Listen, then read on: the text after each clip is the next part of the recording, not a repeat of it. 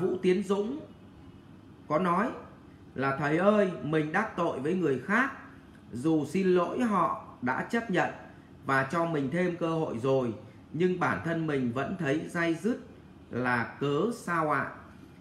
Thưa với bạn, trong đạo Phật thì có 4 cái khái niệm mà rất là rõ. Đó là một là hôn trầm. Tức là hôn trầm tức là do bạn cái trí tuệ của bạn nó bị thiểu năng, cho nên là khi bạn làm cái gì bạn cũng bị vướng vào cái vòng là mình ngu quá. Thì nguyên tắc là khi mình ngu quá thì mình nghĩ, mà phải nghĩ nhiều thì trong não nó phải ra một cái cơ chế là để cho não nó nghỉ. Vì vậy nó tiết ra một cái hormone và khiến cho bạn buồn ngủ. Cho nên là khi mình ngu ấy thì mình làm cái gì mình cũng buồn ngủ. Ví dụ như mình mà học ngu toàn bộ các môn khi đi học thì cứ đến môn nào mình học cũng buồn ngủ như tra tấn, chứ không riêng gì môn nào. Xong cuối cùng bạn kết luận là không hiểu sao là tao suốt ngày đến lớp là tao chỉ có buồn ngủ thôi. Không phải, đấy là lý do, là gốc tích là bệnh, đấy là bệnh của ngu. Cho nên cái đấy nó gọi là sinh ra hôn trầm. Và đến cơ quan cũng buồn ngủ, rồi thậm chí đi chơi mà không hội nhập được với nhóm bạn cũng buồn ngủ, nói chuyện với người yêu mà không biết nói gì, nó ngu quá không biết nói gì cho nó hài hước mà thì cũng buồn ngủ. Thì cái đấy người ta gọi là hôn trầm, bệnh của việc mà bị kém về mặt trí tuệ. Cái bệnh thứ hai là bệnh của Thụy Miên. Tức là cái bệnh này là bệnh của một số ông cũng vẫn rất là thông minh, nhưng mà ông ngồi ông cứ mãi nghĩ vọng tưởng đến ngày mai, ngày mốt, ngày kia chẳng hạn, thì là ông liên tục ông cứ vọng tưởng liên miên từ cái này sang cái khác.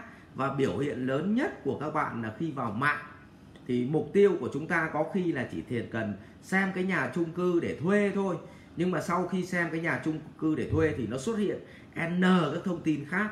Có khi mình lang thang lại đi xem biệt thự lúc nào không hay, mà thực ra trong người không có tiền để thuê biệt thự, nhưng mà ông cứ thích xem thôi. Và nó cứ lan man như vậy thì có khi vèo cái hết một ngày.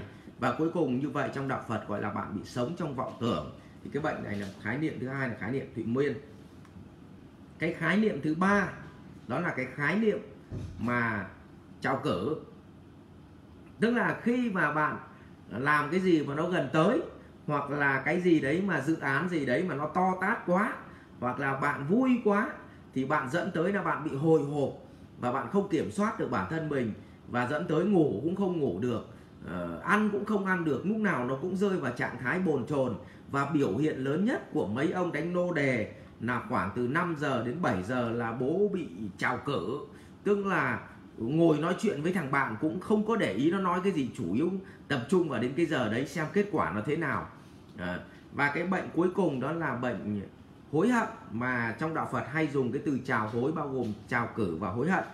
Thì cái hối hận là biểu hiện của việc mà bạn khi bạn làm cái gì có lỗi với ai thì nó gần như nó không thể ra khỏi đầu bạn được. Tức là mặc dù bạn đến bạn xin lỗi người ta rồi, bạn làm mọi cách thứ rồi, nhưng mà cái sự hối hận đấy nó cứ nằm mãi trong con người mình và nó không thoát ra được. Thì cái bệnh đấy là bệnh hối hận.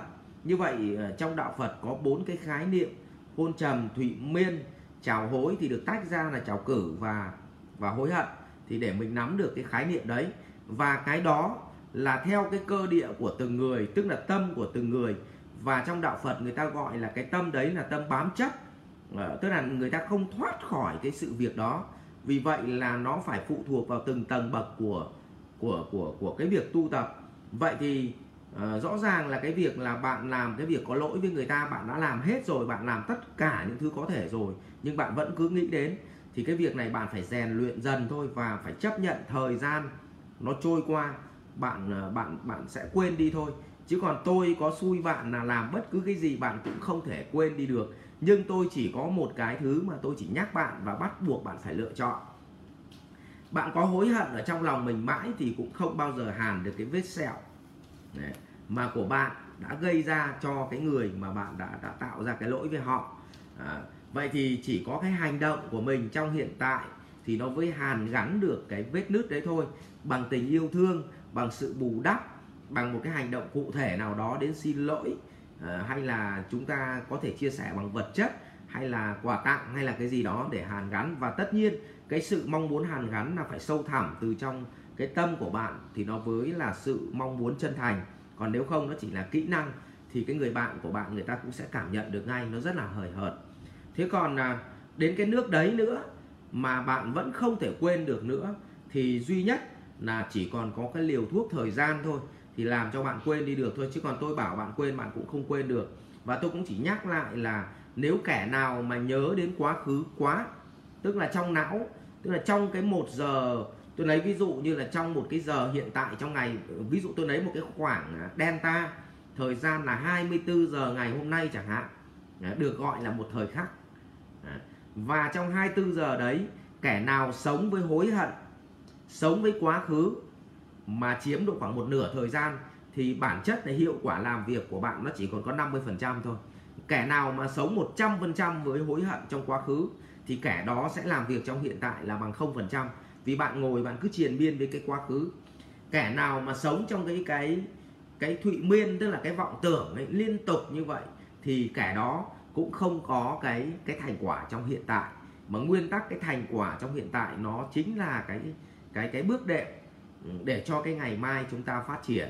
Cho nên là đến cái cuối cùng tôi nhắc bạn là ngay kể cả là thời gian mà làm cho bạn không quên được thì bản chất đấy là sự lựa chọn của bạn. Tức là bạn muốn có một tương lai tốt hay là bạn muốn có một tương lai tồi.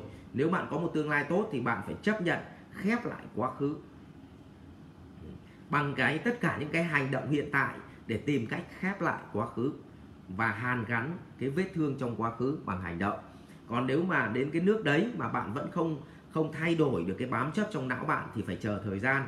Và cái đấy người ta gọi là căn cơ của từng người, và căn cơ của bạn thấp thì nó cứ bám ở trong não và dẫn tới là tương lai của bạn nó sẽ tệ. Và đấy chính là sự lựa chọn của bạn, chứ không phải là ai lựa chọn thay bạn được cả.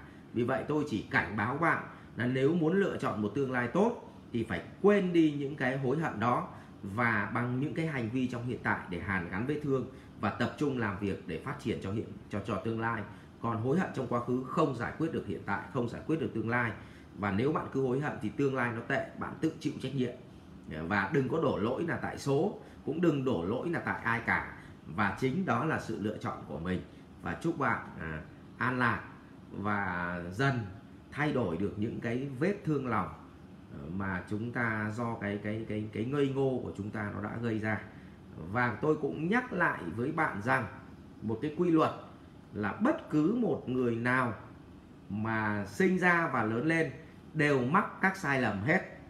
Không có kẻ nào mà từ lúc bé đến lúc lớn và không có mắc bất cứ một sai lầm nào. Và vốn dĩ chúng ta sinh ra trong đời sống này để mắc sai lầm, để sửa chữa sai lầm, để nâng cao trí tuệ. Còn nếu không có sai lầm thì vĩnh cửu không nâng được trí tuệ. Tôi cũng nhắc với bạn như vậy. Và bất cứ ông tỷ phú nào, hay bất cứ một nhà tu hành nào, hay bất cứ một thầy giáo nào, tôi hỏi rằng một vĩ nhân nào mà không có sai lầm. Đến Đức Phật còn mắc phải sai lầm, đi tu 6 năm khổ hạnh. Và thì với chứng ngộ được 49 ngày chọn cách tu khác với chứng ngộ được. Vậy nếu không có 6 năm khổ hạnh ấy thì rõ ràng 6 năm đấy nghe như có vẻ là sai lầm. Nhưng nếu không có 6 năm đấy thì không có 49 ngày để chứng ngộ. Cho nên bạn đừng than thân trách phận nữa. Sai lầm của tuổi trẻ là một việc tất yếu. Chính vì vậy có người hỏi tôi rằng chắc là tuổi trẻ thầy là người cực kỳ thông thái. Thì tôi trả lời với họ rằng đủ ngu thì khôn, chứ không ai sinh ra đã là kẻ thông thái. Cho nên bản chất là tôi đủ ngu thì biết nhiều hơn mọi người, chứ không phải là tôi đẻ ra tôi đã thông minh hay là khôn ngoan hay biết nhiều hơn mọi người. Cho nên mắc sai lầm là một tất yếu của tuổi trẻ. Bạn đừng quá hối hận vì chuyện đó. Chúc bạn sớm quên được những cái lỗi lầm trong quá khứ mình gây ra. Và chúc bạn hạnh phúc, an lạc. Cảm ơn bạn. Học viện Doanh nhân CEO Việt Nam cảm ơn bạn đã quan tâm theo dõi. Để biết thêm chi tiết về các chương trình huấn luyện của thầy Ngô Minh Tuấn và Học viện Doanh nhân CEO Việt Nam, xin vui lòng truy cập website ceovietnam.edu.vn, hotline 1800 577722 nhánh số 5.